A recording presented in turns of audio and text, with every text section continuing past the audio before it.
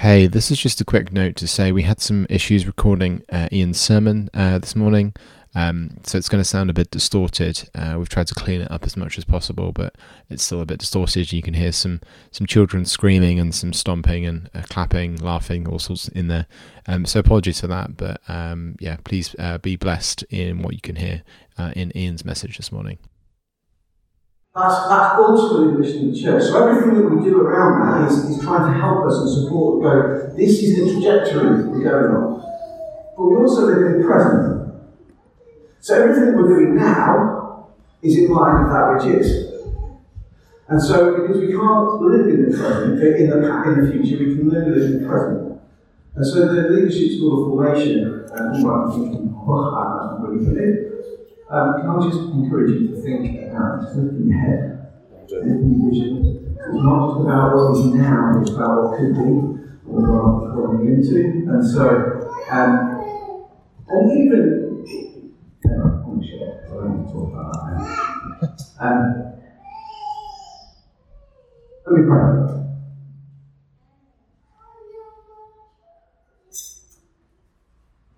Just ask you in this moment to close your eyes, still your hearts, even open up your hands.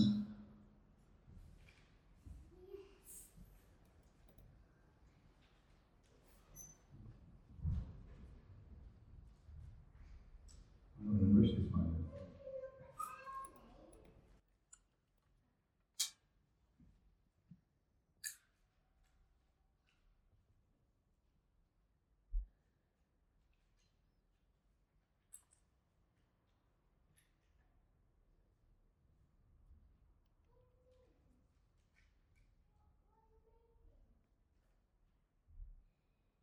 Jesus, it's in the quietness and stillness and stop that we become aware of all the things that are going on in our hearts and minds that are many of them good things, some of them distractions, some of those pulling for our attention, things that we feel like we must do. Jesus, in this moment, we acknowledge and recognize that this is the one thing that we must do. To be with you, to be present to you as you are present to us. And so Jesus, in the few minutes that I have to share from your scriptures, from your word, from your truth, I ask, O Lord, that you would shape our hearts in a way that only you're able to. That you will take my words as I try to do my very best to explain this verse of Scripture so that it might be useful for us in our pursuit of you. I pray that you take those and do with them as you will, that we would have ears to hear what your Spirit is saying.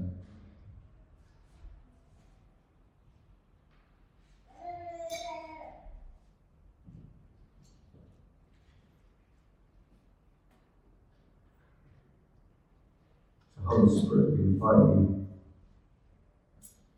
You're already here.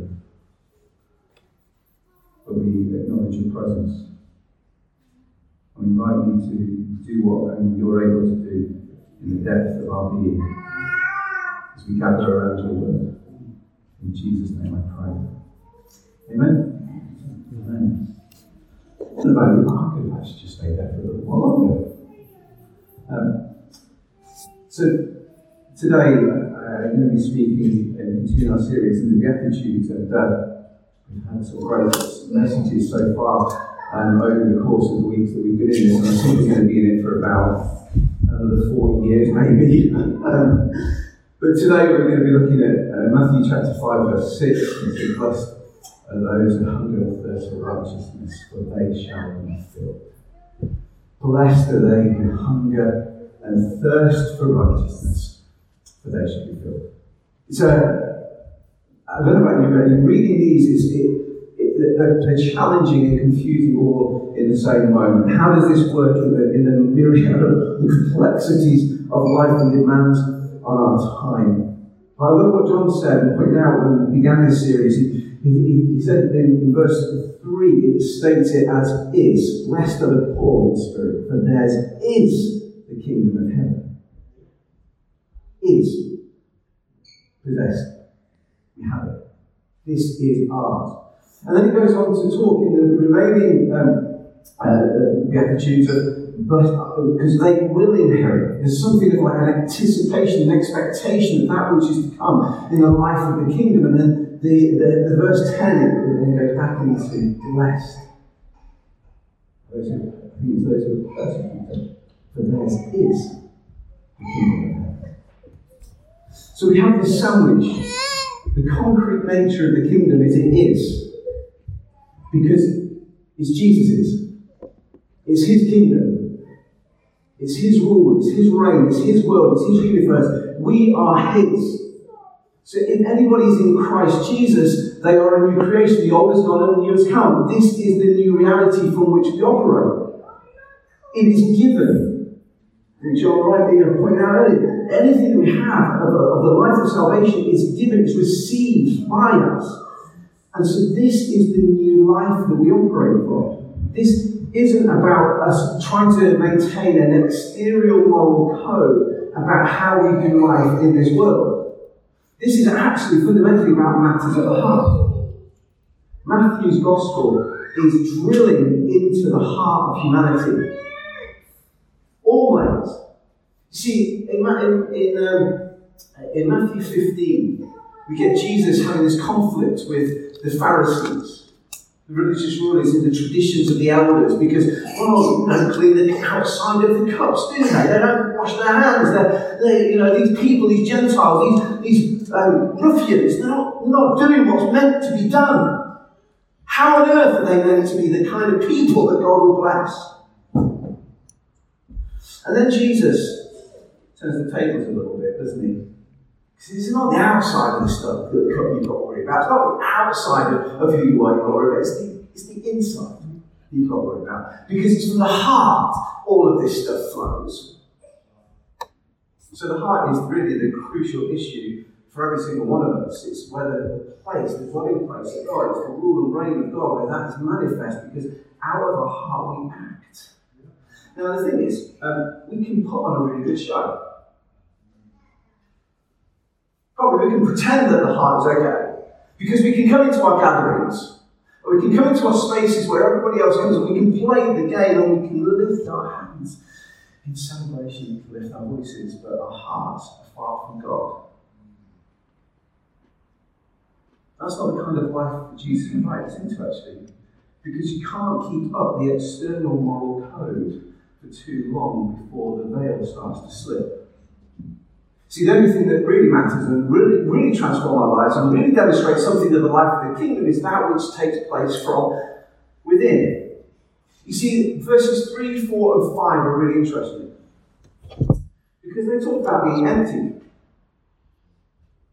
The preceding Beatitudes, they talk about this emptying out. Blessed are the poor in spirit. Blessed are, which comes next? Blessed are those who mourn. Blessed are the humble. Pouring out, a submitting, an emptying of ourselves. Not so that we just, so we're empty, but it's so that we might be. What does verse 6 say? So that we might be filled.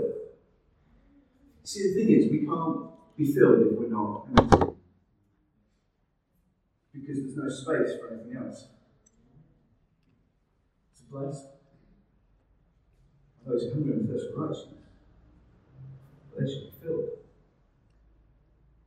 So the question for us today really is, what do we desire the most? What's the root of our desire? Where's the heart of our desires? And by the way, when I'm speaking this, I'm not preaching at you. I've got it all sorted.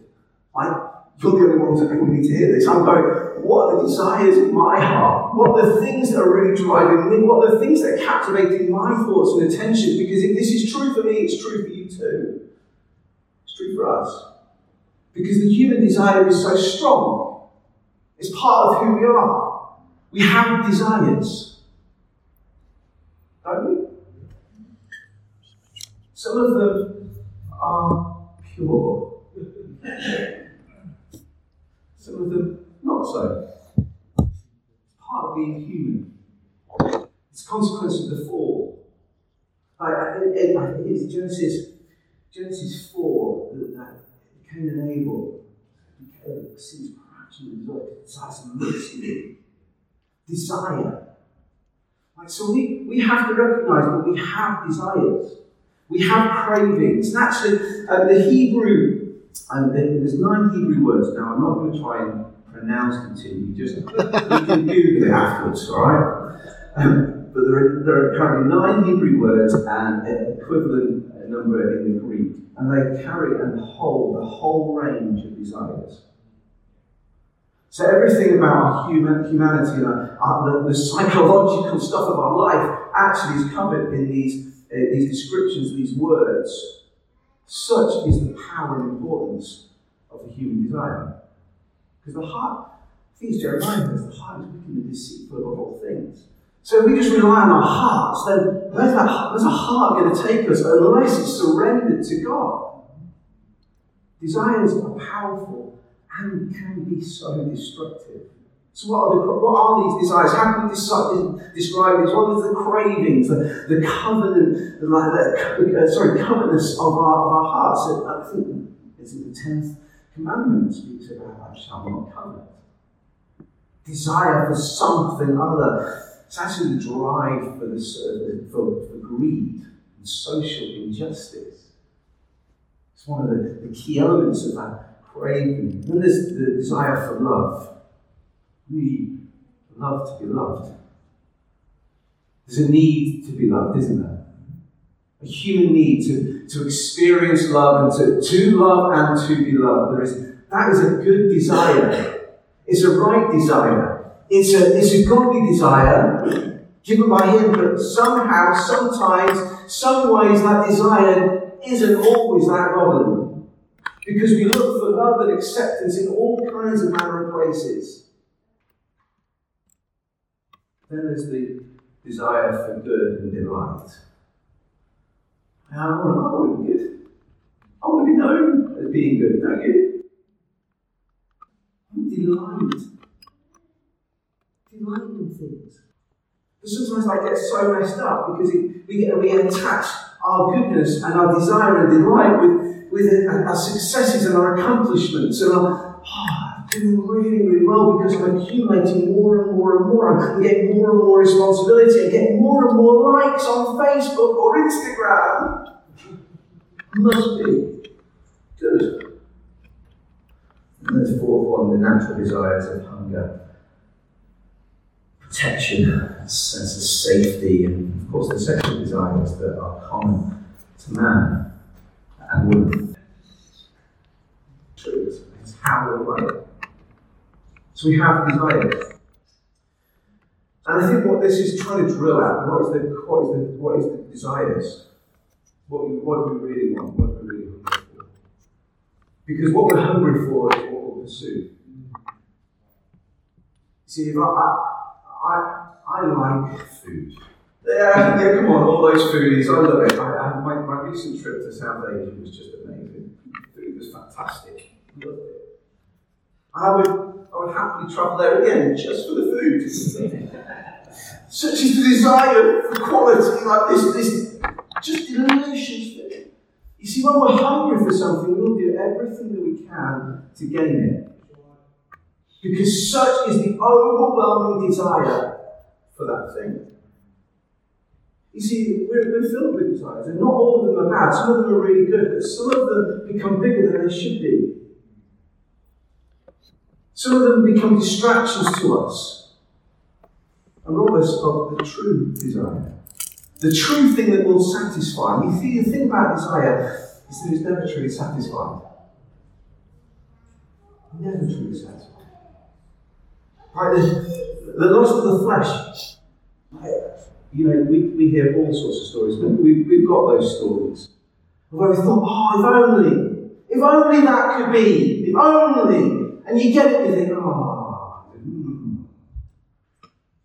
really that satisfying. Because it's never satisfying. But what this beatitude drives at is that what we were designed for is only ever going to be truly experienced in God. It's only ever going to be truly experienced in our pursuit and our desire and our hunger for Him. But that can only come as we empty ourselves out. So it's not a case of emptied once and then feel all good. It is a continual emptying of ourselves and stripping back of ourselves, our own desires, wants, strengths, abilities even. Not that any of those abilities are bad and God-given, but you've got to understand it's not about us saying, well, I'm good with my own strength, my own power, I can do all of these kind of things, and so therefore God will surely love me. Well, surely it's about coming and stripping back all of those things and acknowledging who we are before a holy God. So why is it so blessed and the poor in spirit, for theirs is the kingdom of heaven? Blessed are the poor. Why? Because we're coming down to the point of we have nothing. Nothing. So I mentioned I was in South Asia, and I saw poverty like I've never seen. I saw things that just horrific, actually. So poverty is literal poverty, but poverty of spirit and people to realise they have nowhere else to go. I'll talk about that a little bit more about that in a moment. But you see, the thing is, until we get to a point where we recognise that we have nothing to contribute, nothing to give, nothing to gain from our own effort, our energy, our successes or our failures, till we come to the end of ourselves and just say, God, I am yours, abandoned to Him, then we won't experience the kind of hunger that I think God desires in us. I often think, what would it be like if we were truly hungry for Him? What kind of people would we be? No, I'm not talking about like those that we maybe see as like the super Christians, the ones that seem to have it all the desire, all the passion, all the gifts, I think, I can never really do that. I'm not talking about that. That's just like, what would it look like for us? It's God's people to be truly abandoned to Him, to truly say, God, I have nothing to give. And yet I know that as I give, I surrender my life to you.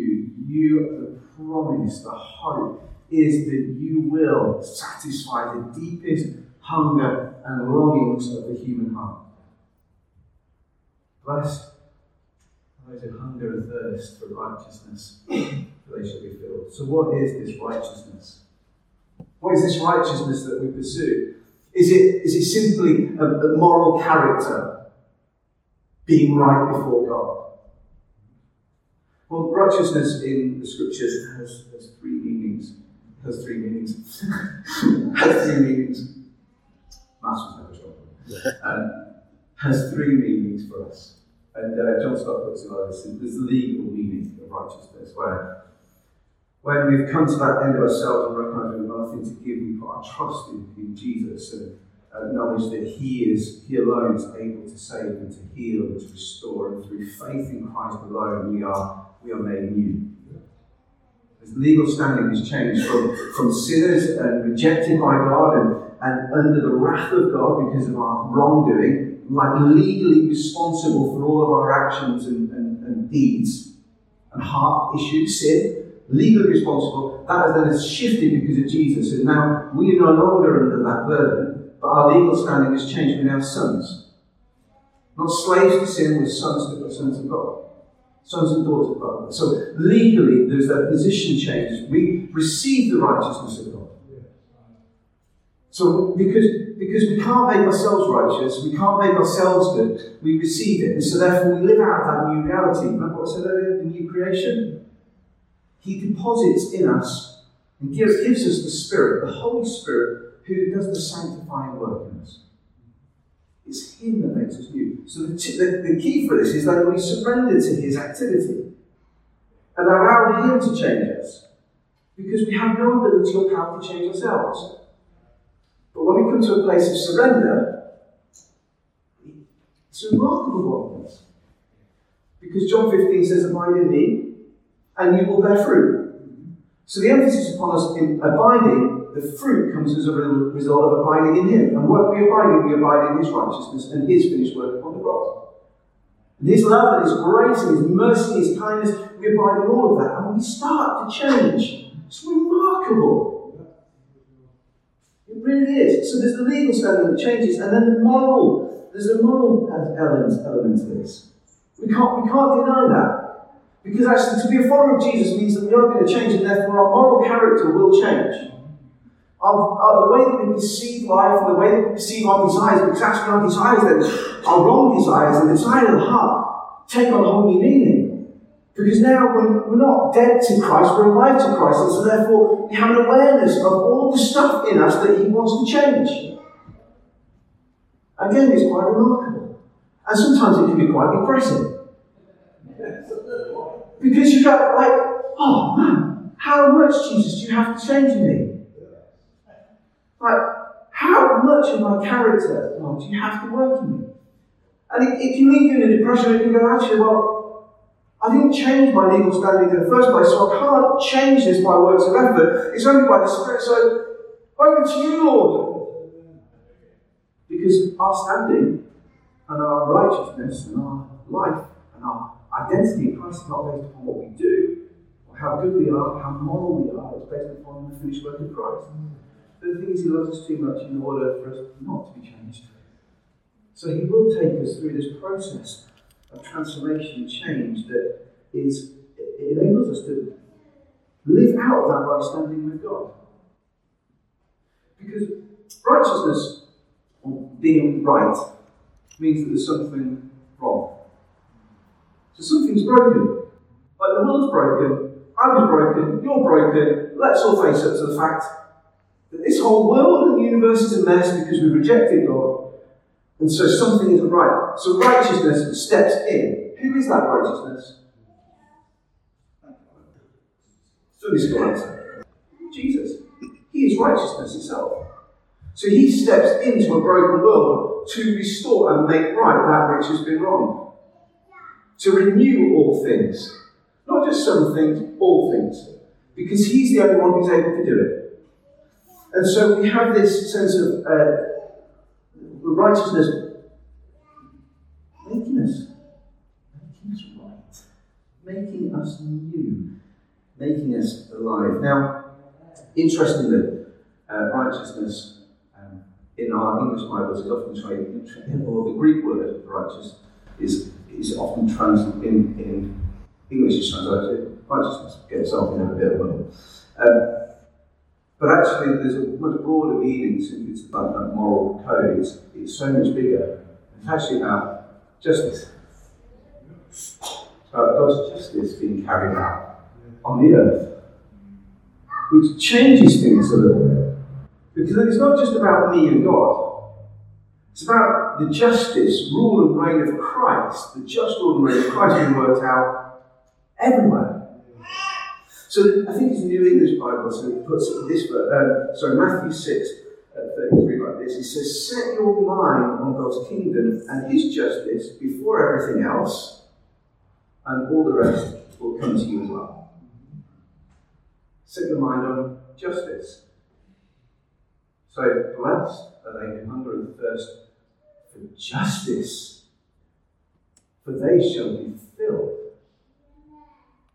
But it's another slant on, isn't it? So what are we hungering for? Is it simply a personal righteousness, or is it that God's righteousness may be manifest on the earth? So we have all these things going on in this word. Yes, it's about right standing with God. It's that upward relationship with him. Worshipping him, adoring him, allowing him to do what he does. It affects our relationships one with another. Because the more we're transformed, the more patient and loving and gracious we should be with one another. Should we? Love covers a multitude of sins. Doesn't mean to say we sweep stuff under the carpet, but actually the way that we deal with the stuff that needs to be dealt with is very different to the way that we used to deal with it.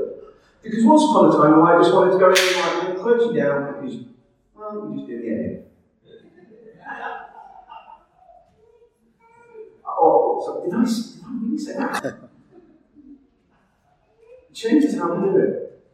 Because we don't just see that person as a problem that's getting in my way, we see that person as a person who's been made in the image of God, and therefore, if they're made in the image of God, regardless of the issues, I need to treat them with kindness and dignity and hope and love and try and win them. Not to my way, but to his way. It shifts it. Because this isn't about my thing, this is about his thing. And so we partner with him in his work, not trying to get him involved in our work. And so when we're dealing with those issues and we're dealing with people, we do it in a very different way. Now, let's be honest, there are things that need to be dealt with. Aren't there? Some of you are a bit worried now. There are, because we're people, we're humans, we error. So we need correction, we need loving correction, we need people to speak truth in our lives so that Christ's righteousness may be manifest. And so we may radiate the glory and the majesty and the power of God, not just in here but out there, through changed lives. And then there's a social aspect, okay? So this is where this justice thing comes through. So in this nation that I was in, that I didn't name earlier, and you've all forgotten,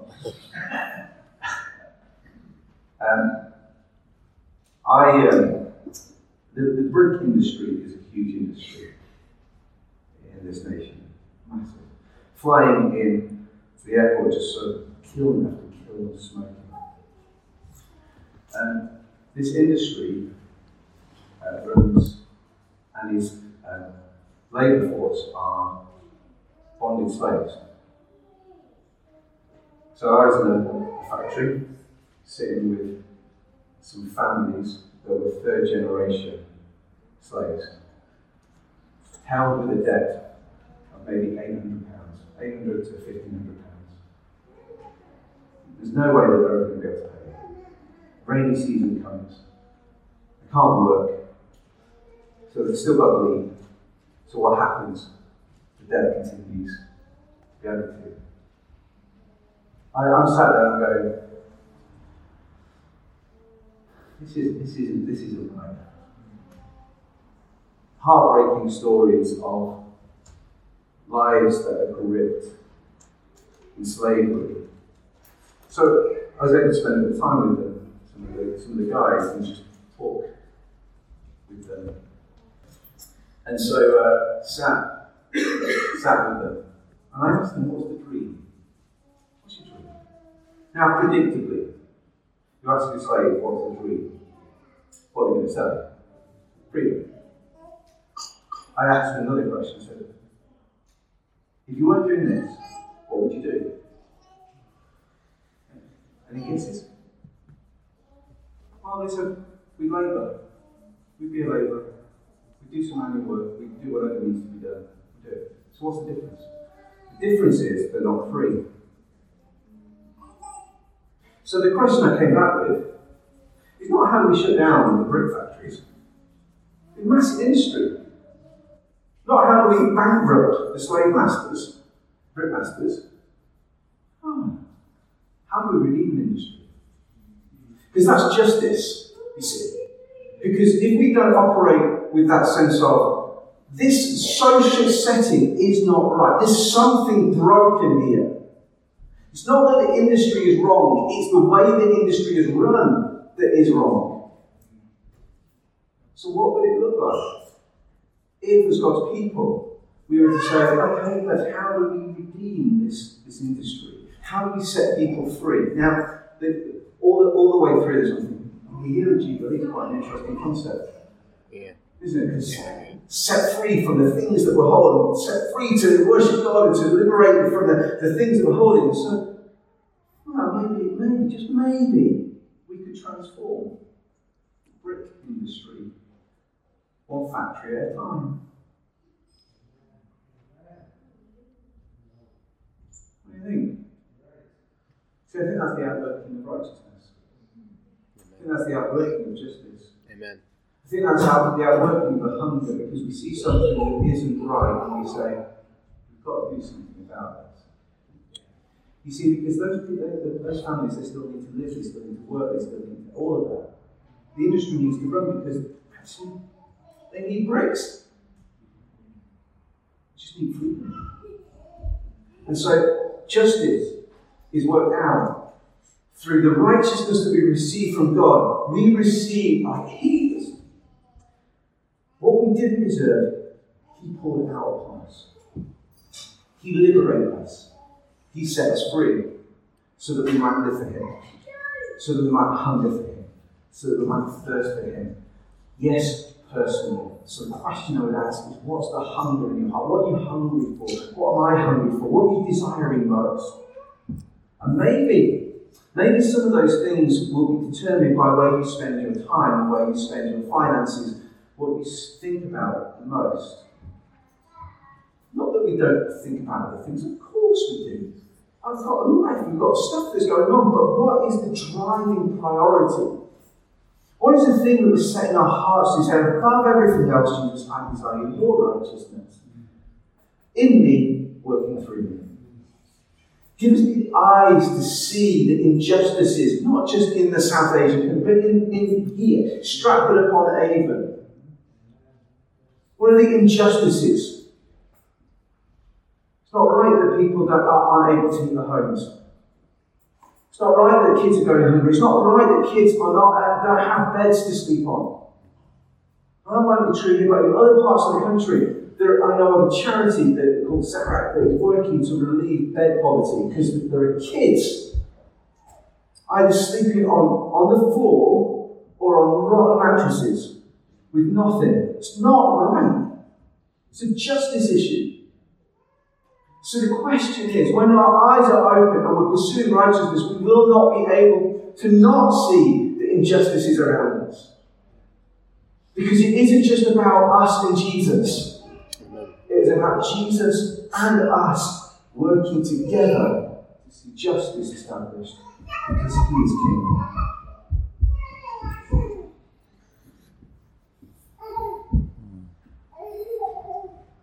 So do you have room for Him? In your busy life, my busy life, do you have room for Him? Have you given Him a part, but not a whole? I'm going to read this story, and I'm going to pray, and see what the Holy Spirit wants to do. The father knocks at my door, seeking a home for his son. Rent is cheap, I say. I don't want rent. I want to buy, says God. I'm not sure I want to sell. You might want to come in and look around. I think I will, says God. I may let you have a room or two. I like it, says God. I'll take 2. You might decide to give me more someday. I can't wait, says God. I'd like to give you more, but it's a bit difficult. I need some space for me. I know, says God, but I'll wait. I like what I see. Maybe I can let you have another room. I really don't need that much, thanks, says God. I'll take it. I like what I see. I'd like to give you the whole house, but I'm not sure. Think on it, says God. I wouldn't put you out. Your house would be mine and my son would live in it. You'd have more space than you'd ever had before. I don't understand at all. I know, says God. But I can't tell you about it. I'll have you discover it for yourself. That can only happen if you let Him have the whole house. A bit risky, I say. Yes, says God. But try me. I'm not sure. I'll let you know. I can wait, says God. I like what I see. Today we have a choice. Nobody's forcing you to do anything. Nobody's forcing you to give up something at this moment in time that you don't feel like you're ready to give up. But the invitation is here.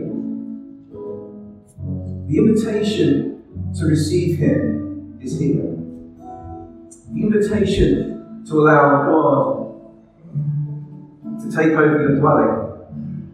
Every room and every space, every part of your life, every part of who you are is here. I have to say that I think it's the best decision that we can ever make.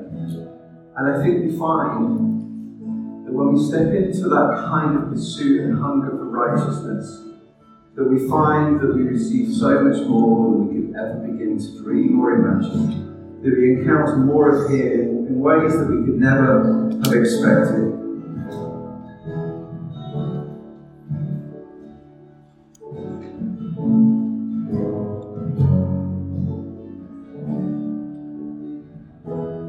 Jesus says, "If anyone is thirsty, let him come to me and drink. The one who believes in me, as the scripture has said, will have streams of living water flow from deep within."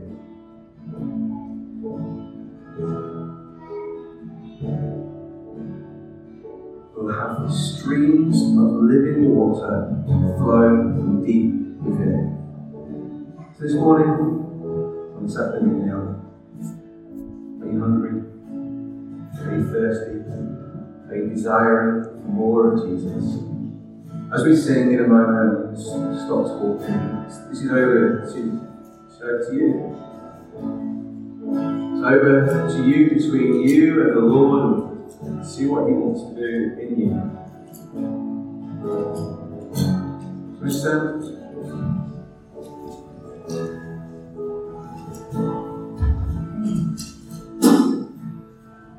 Jesus, in this moment, your invitation is that anyone who's thirsty, let us come to you.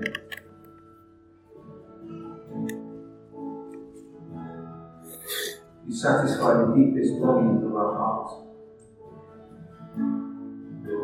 Lord, this side of eternity will always have a thirst and a hunger for you, that one day in your kingdom will be fully established, fully satisfied.